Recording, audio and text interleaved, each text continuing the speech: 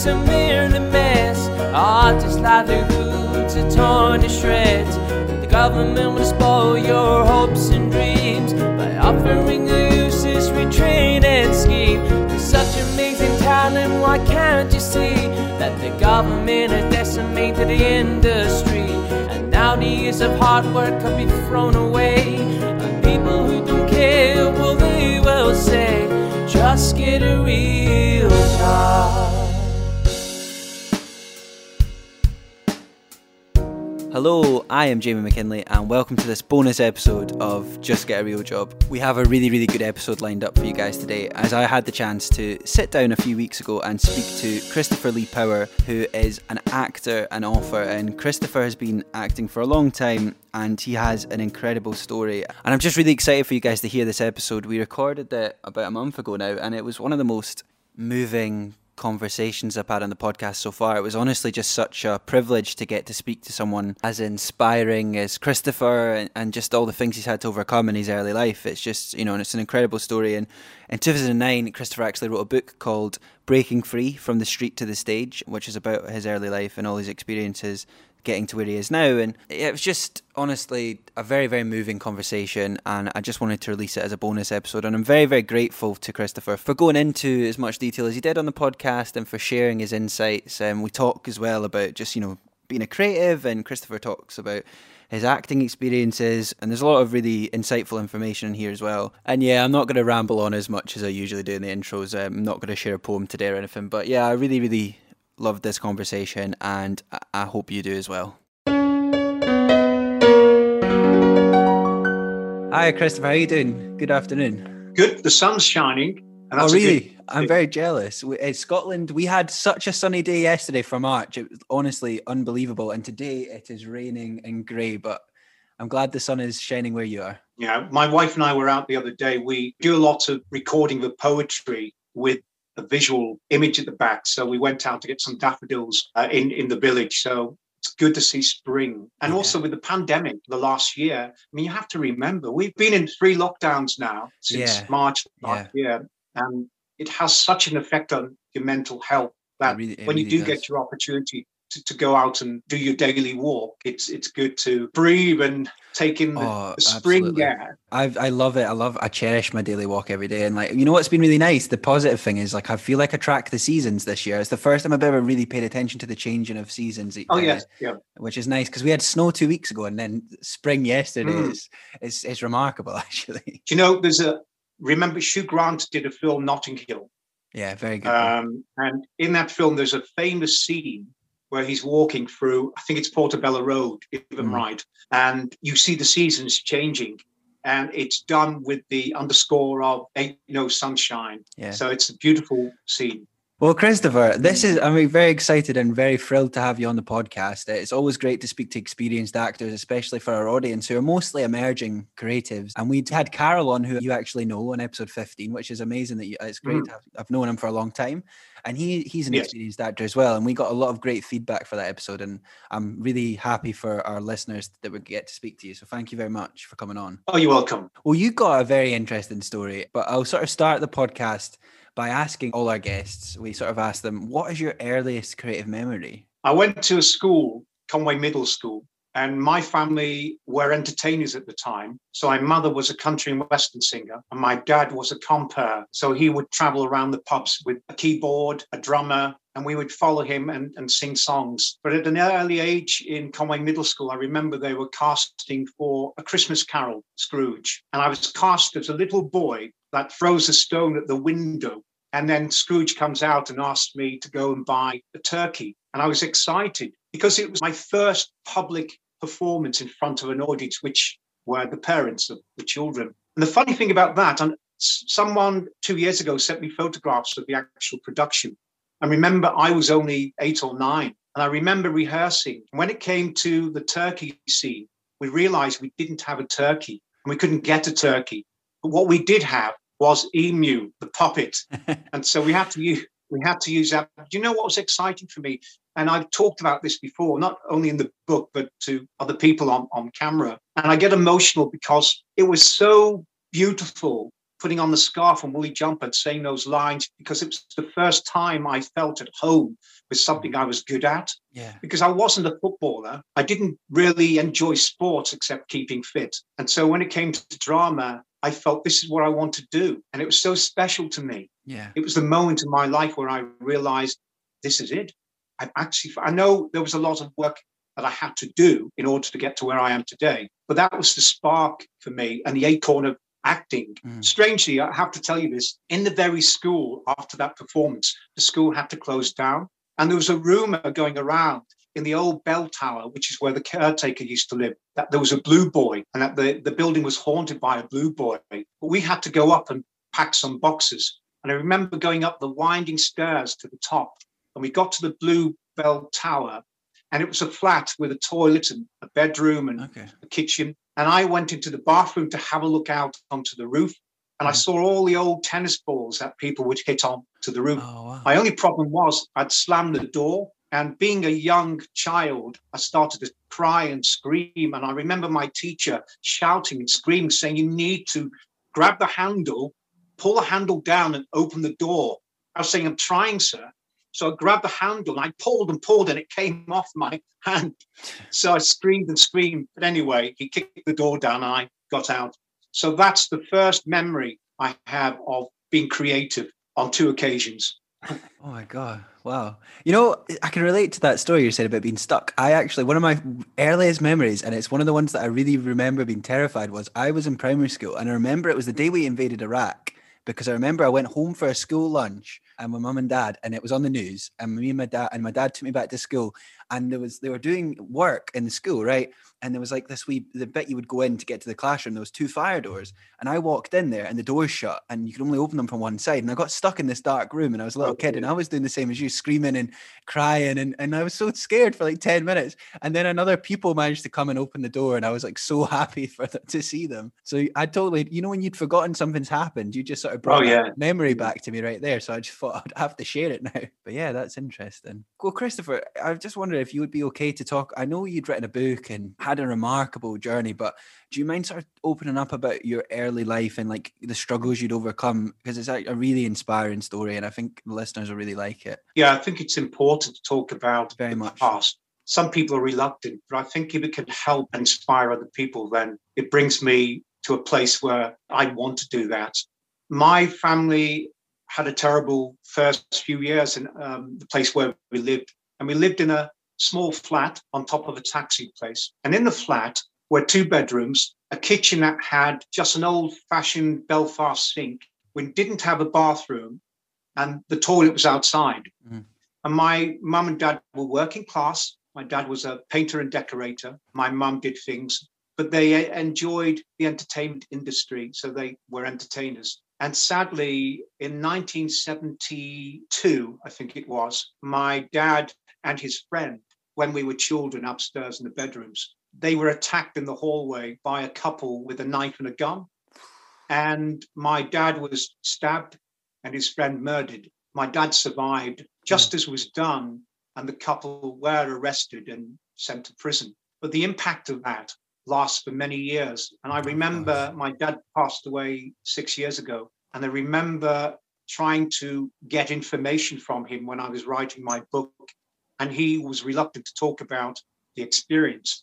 It was an awful time. And my sister relayed something back to me because I couldn't remember a lot of what went on. There were a few things in my mind and in my memory, which I put in the book. And she said that there was a moment after the forensic team had been and took away the body. And my mum had said no one, meaning the children, should come down to the hallway.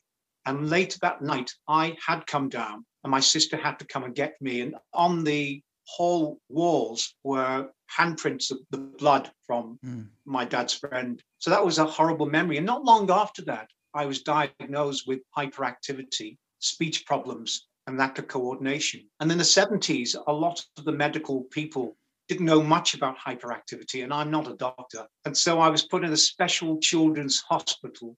And sadly, for whatever reason, they placed me in a restraint jacket.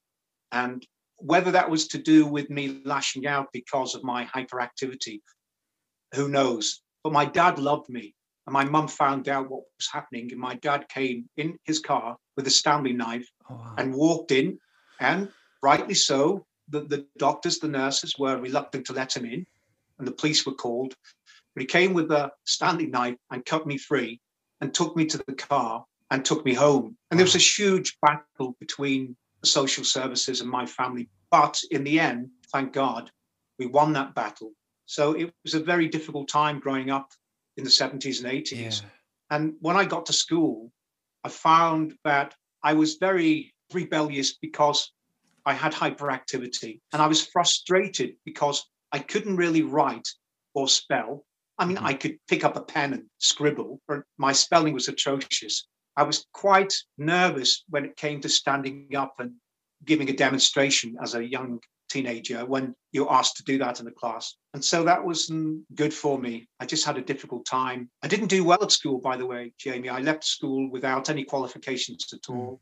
And remember, the 80s, 70s and 80s, there was a huge change in culture, the music culture. So we'd gone from disco to suddenly hearing the likes of ska music like Madness and the Specials. Of course, brilliant bands. Yeah, and fashion was changing and technology. So that was my early years, really, of growing up in Rock Ferry. Very, very difficult. And it paved the way for what was to happen to me in my teenage years. Yeah.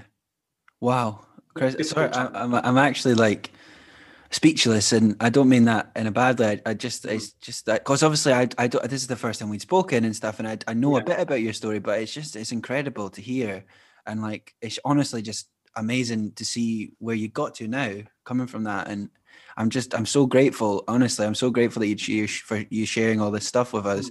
And I'm not at all to say I can relate. I actually feel very privileged as somebody with dyslexia, because growing up when I did, we had a lot of support compared to what you would have had in the 80s and 70s and stuff. But yes, it's still something today which people struggle with. And I imagine there's a lot of emerging creatives in particular that probably are dyslexic or autistic, or, have various things that maybe hold them back or have struggled with their mental health. And I think it's really important for them to hear this sort of people talk like you, who are happy to open up about your struggles and talk about it, because look, you're an example of someone who's made it despite all the odds, and it's remarkable. So thank you very much for that. Well, this is a question we ask everyone, and this may a bit cheerier as well, but I'm interested actually. But we ask everyone, do you have a favorite word from where you're from, or a favorite phrase? I'm really interested to hear what you have to say. Yeah, absolutely. When we were growing up in the 70s and 80s, a lot of people would say, if you were rejected, now that may be at school by someone, or you felt rejected by a teacher.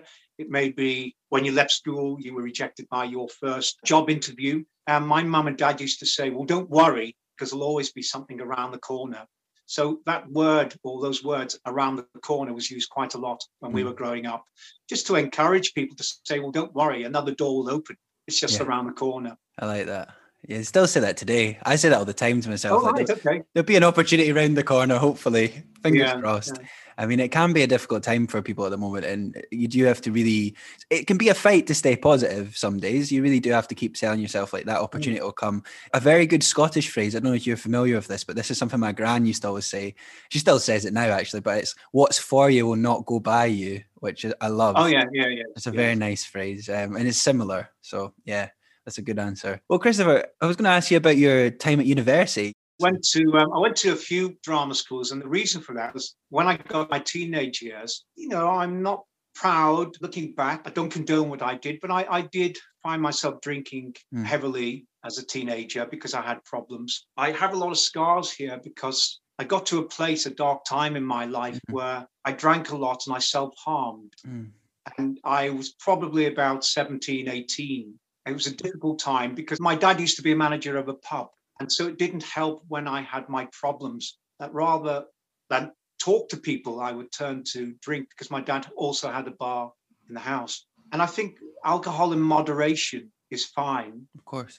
But I think once we overstep that line and it becomes an addiction, it takes control of your life to the point of you distancing yourself from your friends, your family. And it's a horrible situation to be in.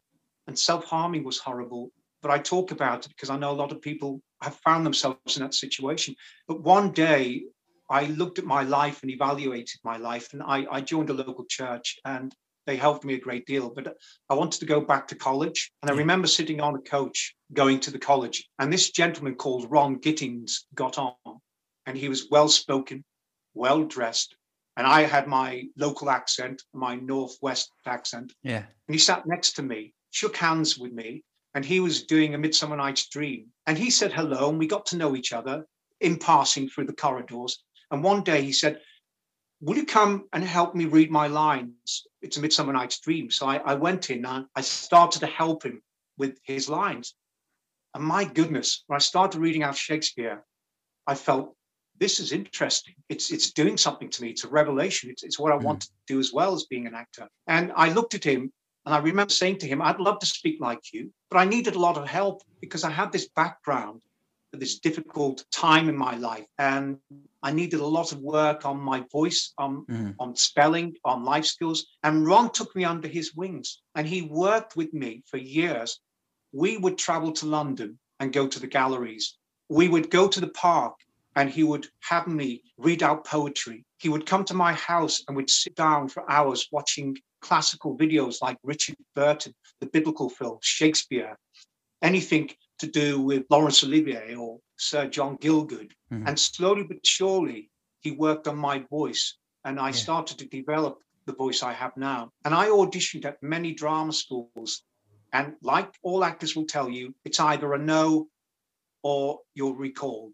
And I did get recalled, but I didn't get into any drama schools in my early 20s. And then I felt like giving up. And then one day at the age of 28, with his help, I went to Richmond Drama School, auditioned, and a teacher there, or the principal, he said after me doing a Claudius speech, I'd love you to be one of my students here. And I felt in myself very taken back and emotional because over the years I'd been rejected. And I got into Richmond Drama School and Tom Hardy went to Richmond Drama School as well, a year after me. Oh, wow. I think it was. Then I graduated from there with an Oxford diploma in acting. I then went to RADA, Royal Academy of Dramatic Art, and did some courses there. And then I trained in the method. I trained at Lee Strasberg, the London Drama School. They came over from America. And so they were my drama schools and my foundation, really. I've moved on since then. So my idea of teaching drama, my idea of the techniques have slightly moved away from Lee Strasberg. I've now fallen into the area of enjoying Meisner, Sanford Meisner. So yes, they're the drama schools I went to. I'm sorry that was a bit long. No, not at all. No, honestly, this is very interesting to me. I'm enjoying listening and stuff. Sometimes I actually forget I'm hosting a podcast because I find like these conversations really interesting. So sometimes I'm like feel like I'm just listening to one. But that's a good sign, I think. So I just wondered, like, you sort of drama school stuff, was it just sort of from learning the voice stuff? How did you overcome like a lot of these difficulties? Because I imagine like that wasn't an overnight thing. That must have been very hard. Like, how did you sort of get through all that? So there's a lot of things to deal with at such a young age. Yeah, as well. Absolutely. So Ron Gittings was brilliant, and painstakingly he would spend time with me going over spelling, going over the voice, the vowels, the consonants. And I think going out into the open air and into my room and doing speeches in front of him where he corrected me, talking to him on the phone and he would correct me. And gradually over the years, I also went off and got other mentors, other voice teachers who helped me as well. It was hard work. Yeah. What I'm about to tell you is very difficult for me because I am proud of where I grew up. Yeah, it's my root. They're my roots. My choice of changing my voice was because I wanted to play the classical roles. I wanted to do Shakespeare and Chekhov. And although a lot of drama schools, to my knowledge now, encourage you to keep your regional accent, for me, I just made a conscious effort to try and get away from it because I just wanted to play these great roles. And I use it when I'm playing characters from Liverpool or the Northwest. Yeah. However, when I traveled back in my early 20s, there was a lot of rejection from people. So people would reject me because of my voice, because of the change. And I had a lot of horrible verbal abuse about how I spoke. I remember once going into a room talking to a director, and he just looked at me and said, if you ever came into my office with a voice like yours, I would never want to work with you. And a lot of people just said horrible things about my voice. And it made me become self-conscious to the point of me not wanting to, I get emotional, not wanting Don't worry to at all. No, I talk to understand. people. And I would avoid people in the street because of the fear of what are they going to say to me now? Yeah. But do you know what? Jumping forward a bit, I've been married nearly 18 years now. Yeah, I saw your tweet the other day, and I was honestly, I was amazing story, by the way. I was like, oh, I was so moved by that tweet, just to let you know. That's amazing. But she was a great rock for me, and Ron, and they encouraged me to accept who I am and accept the voice I have. Yeah. And putting that aside, just talking to people, talking to counselors. But my wife was great to me. She helped me tremendously. What I haven't said is at the age of 8, and I'll simplify this. At the age of 8, I was sadly abused sexually by men and women, terribly.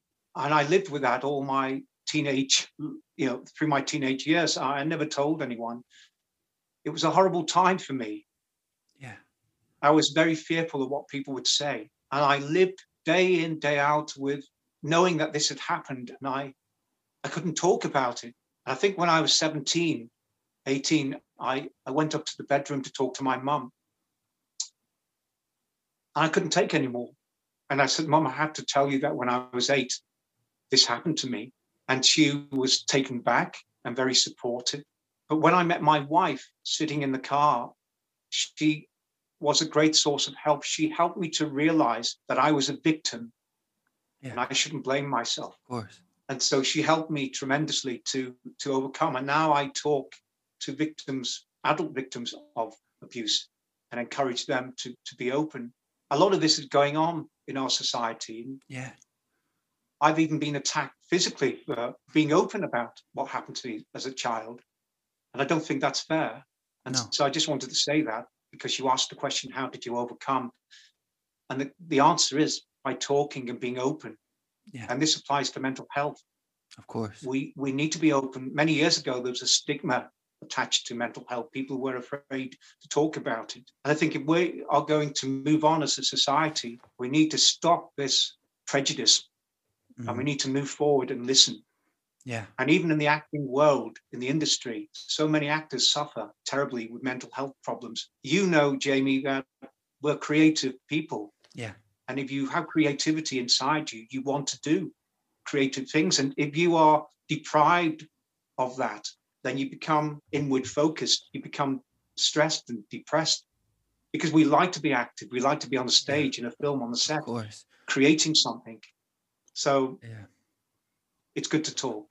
Absolutely. Can I just say I'm very, very grateful for how open you've been on this conversation. Honestly, I know I keep saying it, but I'm very, very grateful for that, and I appreciate it. And absolutely agree about speaking about mental health. It's something I feel very, very lucky to have this podcast now, and I've been able to have these great conversations with people. And at this point in history as well, with COVID and stuff, it's more important than ever to connect and have these conversations. And I'm really proud to be part of that and sort of be able to have these conversations. But I also just wanted to say is about the creativity thing. You were spot on, because it's such a difficult industry as well to do it full time, or to, get those opportunities, especially from maybe a working class background like us, or, overcoming difficulties. It can be difficult. So you can get really down, and you can have days where you really struggle. And I struggle. I'm very open about that. I have days where I really get down and think, why am I doing this? Am I good enough? And a lot of people do. So it's absolutely key that we can talk about it, and we can have this open discussion in wider society as well, not just in the creative arts. So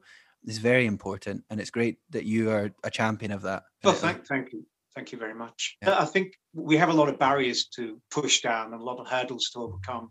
I think what's inspiring to me looking back is everything I've said happened really in the late 70s and 80s. I'm 52 now, so I've come a long way. It just proves that no matter what your circumstances, we shouldn't let people talk us out of our dreams and ambitions. And absolutely, I had a dream of being an actor. I had a lot of hurdles to overcome with my speech, my hyperactivity, problems I faced. But in my late 20s, I got into drama school and I achieved something. And, can I say something?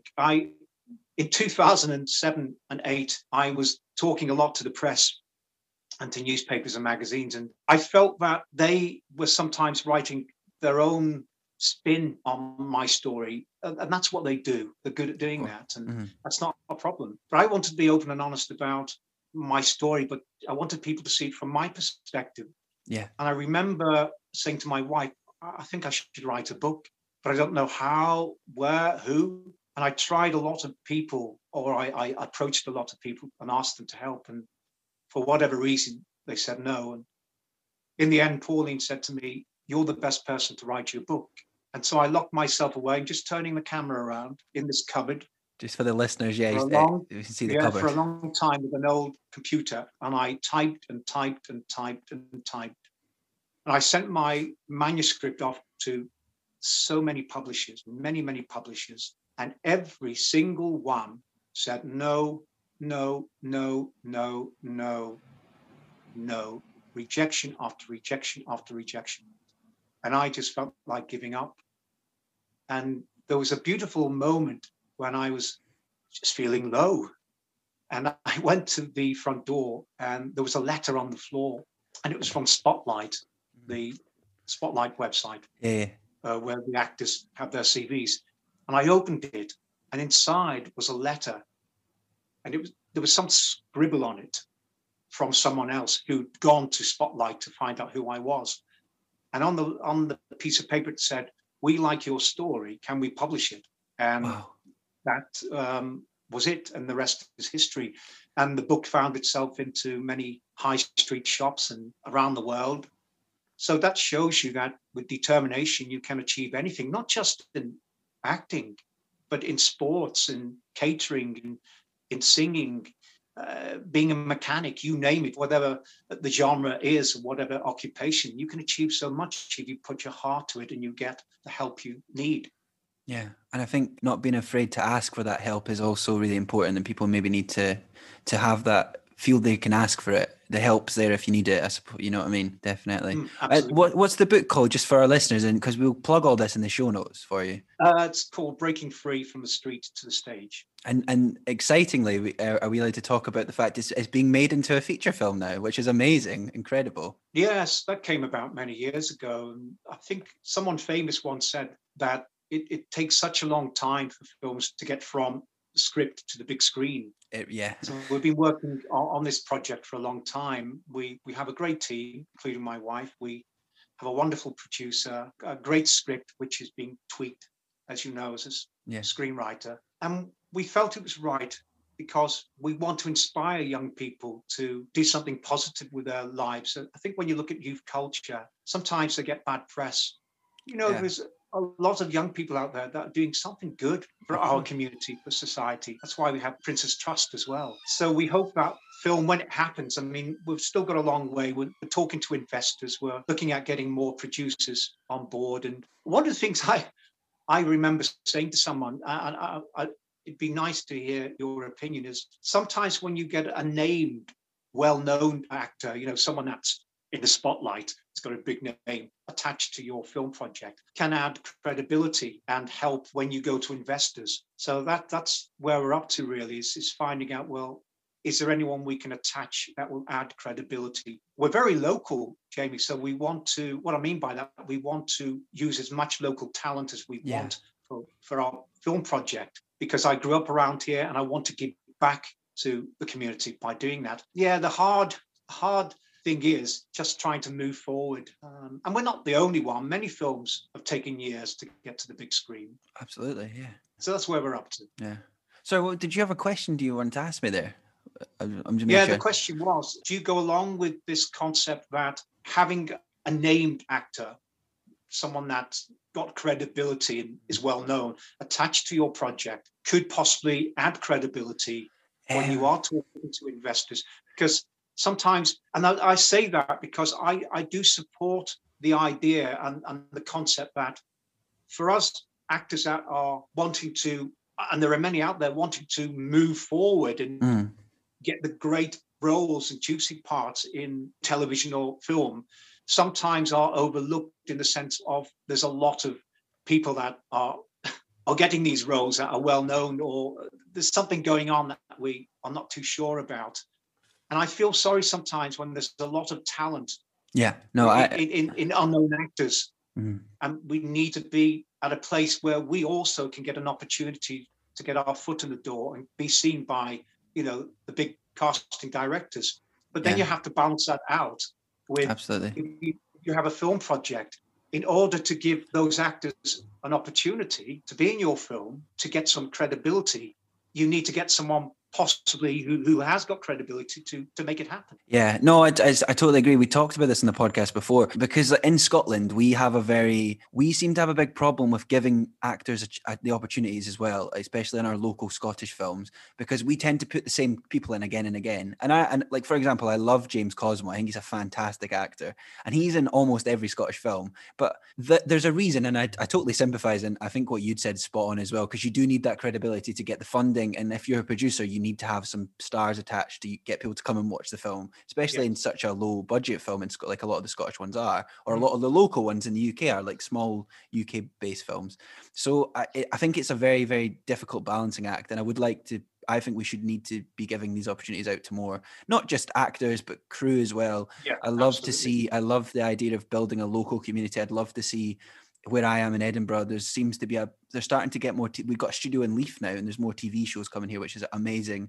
And I really hope they use local talent, because there's so many talented people locally across the UK, I imagine. And I think we do need to make those opportunities in our country. So it is a very difficult balancing act, and I know that it's getting better, but I do hope that starts to sort of level out more. Yeah, I belong to an organisation called the Liverpool Film Initiatives, and the whole ethos of that is to bring together actors, crew, camera people, writers, producers, directors locally, and produce and make films so that we can show them and get a platform to show them as well. Yeah. Because in the pandemic, it's very difficult for me, for example, living in Wirral or Liverpool, to jump in the car or on the train down to London to do a role when we have a pandemic. Whereas locally, if we can produce and create a lot of films here. I mean, don't get me wrong, Liverpool is a vibrant area for films. We have a lot of films coming here.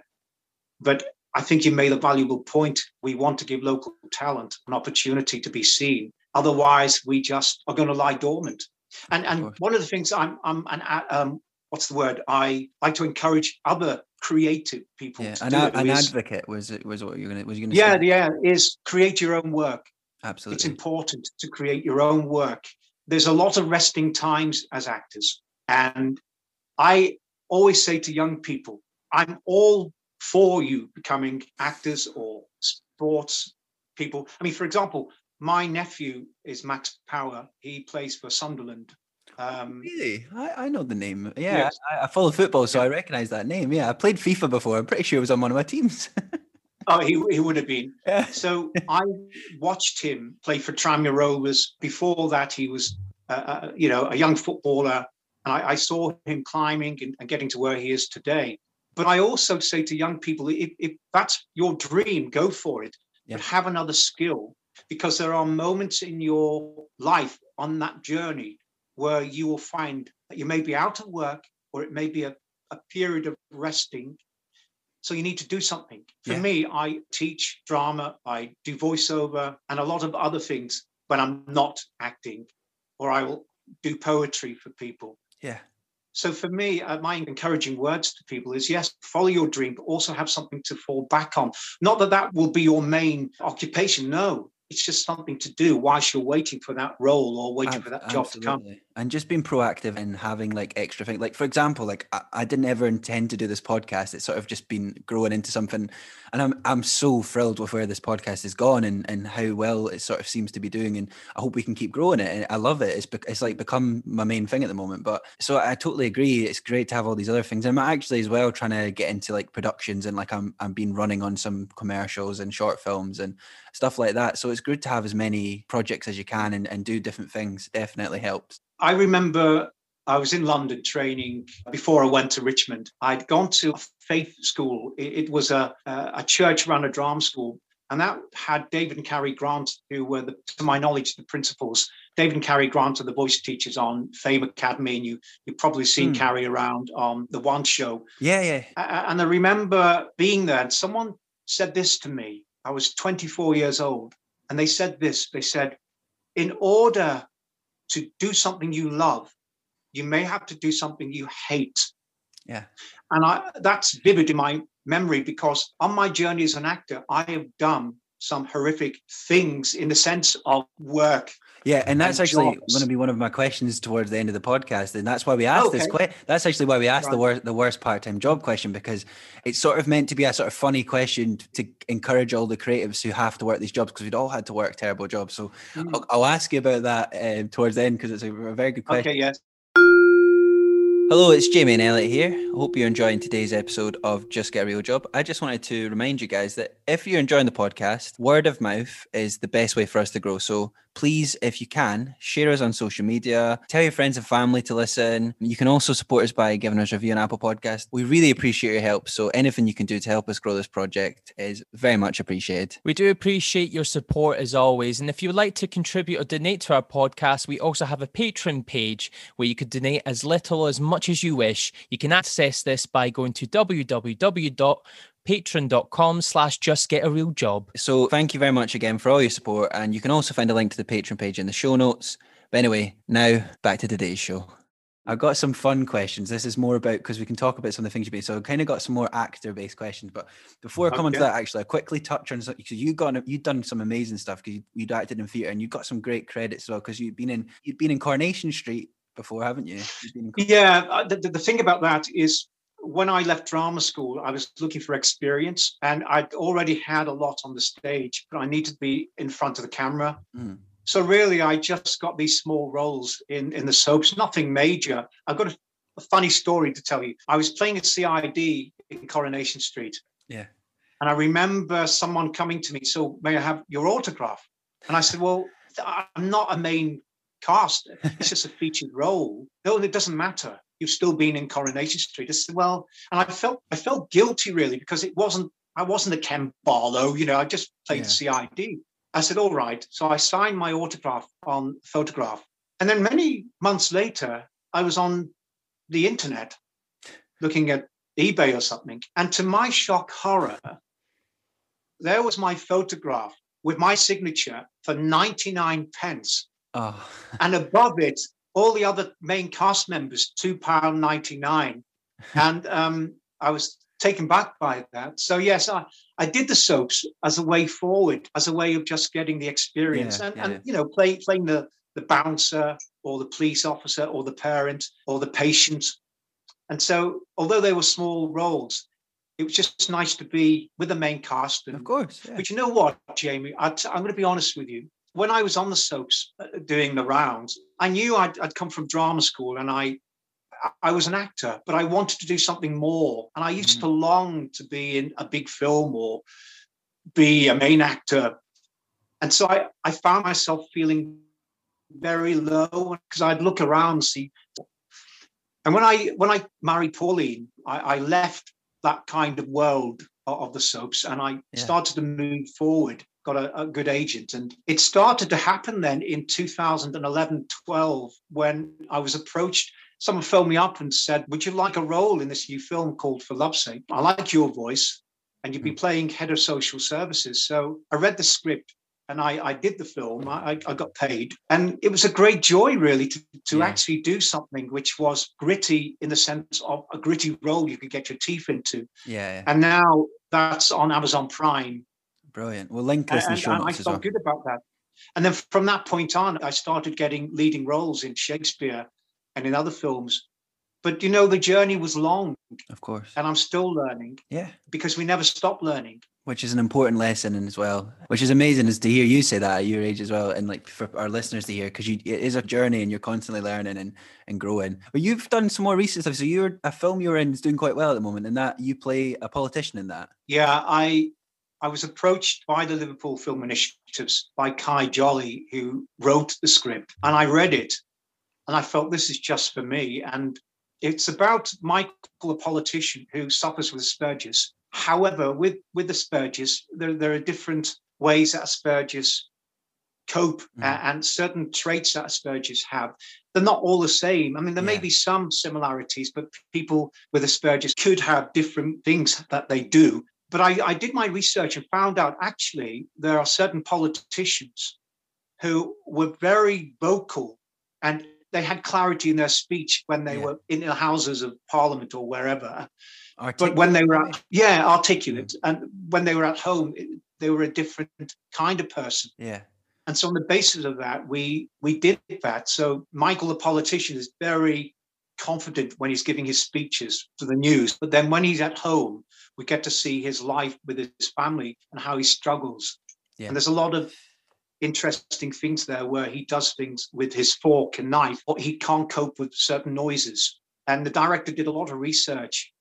And I think it's important as actors you do that to get it right. Yeah. And yes, it's doing well in the film festivals at the moment. So I'm looking forward to that when it's released to the public. Yeah, and it's called AS, isn't it? It's called AS? AS, yes, Asperger's. Yeah. Brilliant. I'm glad I remembered the name for that one. Good, yes.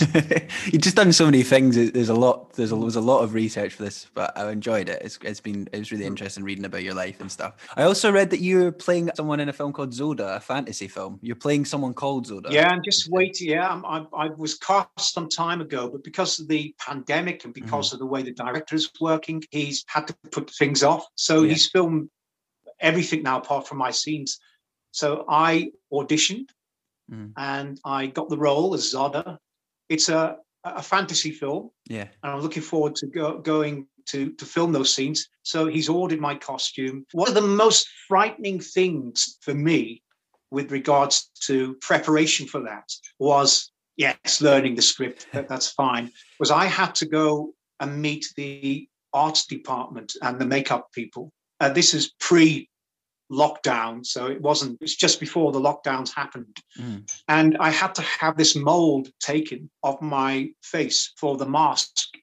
I've never had it done before. And ironically, I'd been to Blackpool and London to the Madame Tussauds, and I was reading about how famous people have to sit for a long time and have these molds taken of their faces. And I remember saying to myself, oh, I wonder what that's like. But when I got there, they started putting these bandages around my face and this plaster of Paris. And I thought I could cope. And I was sitting there for a long time trying to breathe. And in the end, I just couldn't take anymore. And I panicked because I thought I was going to die. But thank God they'd actually come to the end and it was ready to take off anyway. So they quickly got me out. So yes, the things we do for the love of our art.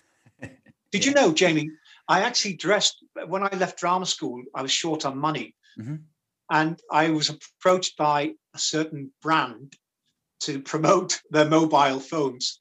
And I had to dress as an orange. And I remember going around London at Christmas time. It was cold and bitter. And I had to dance and sing and give leaflets out. And that was funny. And I got paid. But that very night outside the British Museum, these producers ran over and they said, look, we're doing MTV Europe, and we really need some actors to come and be silly when we're presenting it tonight. What we didn't realize was that when we arrived there, we had to play deers, the animal deers in the background. So there you are, the things you do for the love of your art. That's brilliant. Well, Christopher, I've got a few quick fire questions. These are just fun ones. Okay. So the first question is, what's your favorite role you'd ever had the opportunity to play? The favorite role? Yeah, who's the best character you'd had the chance to play? I loved playing Macbeth. I think it was last year because I'd always grown up watching other famous actors do Macbeth. And I've always wanted to do it. So just taking on that role was brilliant for me. And it was on film anyway. Yeah. And the great thing about that, there's a vast difference between doing something on stage in Shakespeare, because you have to project, and trying to be emotional and intimate on the stage is very difficult to do when you have a large audience. Yeah. And they need to hear you, and there has to be clarity. And you have to work damn hard to get that across. But on camera, like we are now, there's a lot more you could pick up on regarding Macbeth. And so that was fun to do. And I really, really enjoyed that, because you could see what was going on. You could see the things going on in his mind. Yeah, that's brilliant. That's a good answer. Good play as well, of course. Well, my next one is, if you could play any famous historical figure from history, who would you choose to play? I thought you were going to say from any period time then, because I would have said Doctor Who. You can have that if you want. Yes, Doctor Who. There's a lot of historical characters in history that I would like to play and do justice to. But, it's a very difficult one, that, because there are many, isn't there? I'd love to play Shakespeare, but I don't have a beard. Or can I tell you a story before we go? Yeah. So it's about beards. No, I love Shakespeare, and I'd love to do him one day, but they can always put a beard on me. Yeah. I remember being cast as Bill Sikes in the musical Oliver. And I'm not a fan of beards in the sense of I can't grow them anyway. Me too. So Elsie Kelly, who was in Benidorm, was directing Oliver. And I'd been cast, and I'd always wanted to play Bill Sikes. And we did it locally at the Floral Pavilion. But during rehearsals, we'd gone from the rehearsal room to the actual place, and we were doing the tech run. I think it was a week before, not tech run. Yeah, we were looking at technical side. And we had a week to go. And she looked at me and said, you know what? You are going to have to grow a beard or do something. We need Bill Sikes looking rough and with a stubble. And I was very reluctant to do it, but I had to. And so I couldn't shave for a whole week. And I had to hide myself when I went out shopping from people. And I had to run in the dark shadows of the streets so that people wouldn't see me. Yeah. And I tell you what a joy it was to get home after finishing Oliver and having a shave after the actual production. So.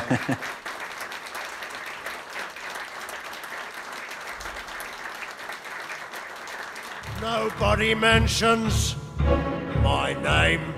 Rich men hold their £5 notes out. Saves me emptying their coats out. They know I could tear their throats out just to live up to my name. My last quickfire one is just, do you have any actors that have been a big influence on you? Who do you look up to? Who are like your acting heroes? Do you know what? I'm so glad. I get emotional. So glad you asked that. I really look up to a lot of people, and I'm going to quickly name a few. I think Anna Friel, I think she started in Brookside. She may have done other stuff, but I've been following her career for a long time. So I watch a lot of stuff with her in, and I think she's a brilliant actress, and she does justice to every role she does. Putting her aside, I also I love the late Alan Rickman. Oh, what a fantastic actor! Him, Gary Oldman. Yeah, brilliant. That's Sir Patrick Stewart, Sir Ian McKellen, Brian Blessed. What a voice! What a voice! Yes, and people often ask me about Brian Blessed because I used to do him a lot. And for me, even if you asked him for Weetabix or what did you have today, and I'll have a go for you because I used to do him. It's a long time since I've done him.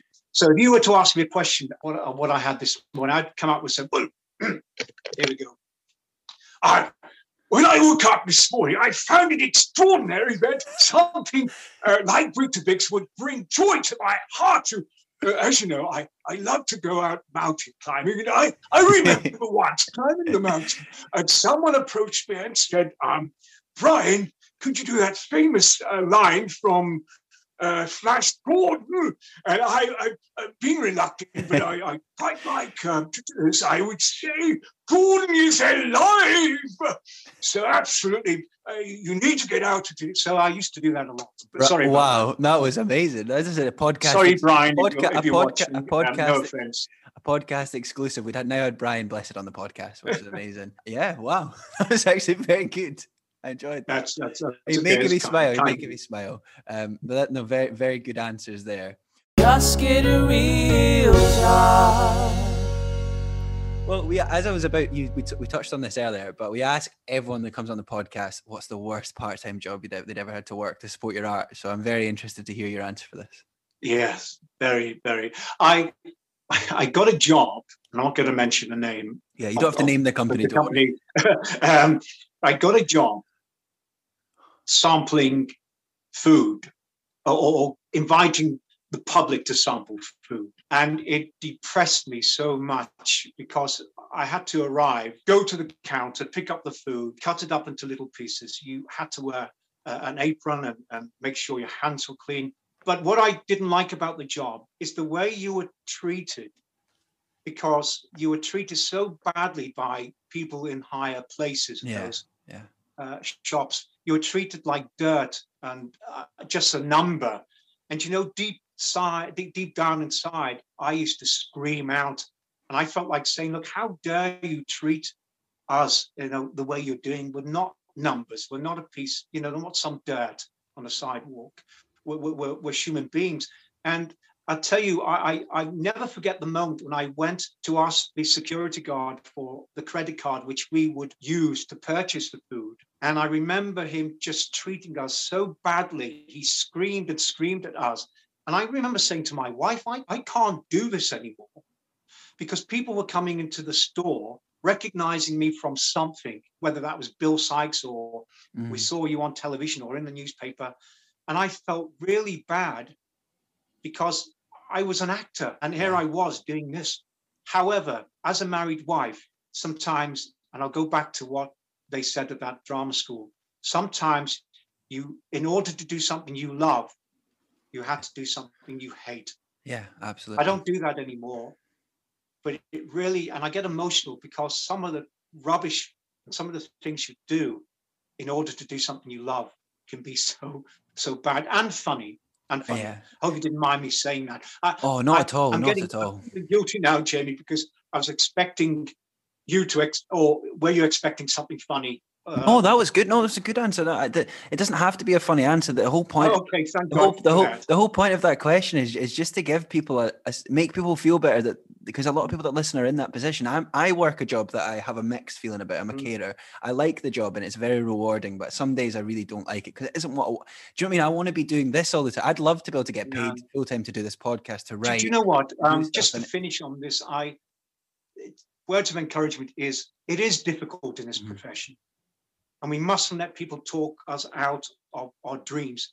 And we need to continue to network, supporting each other. Yeah. And sometimes I may be offered something that's not for me, or I'm doing something else. Or rather than say no or not answer the email, it's good to give that to someone else and say, look, I can't do it, but I know someone else that can. And I do that a lot. But also, rejection is very difficult, and we've all been through there. But one day you will look back and realize that door that closed may have been the best thing for you.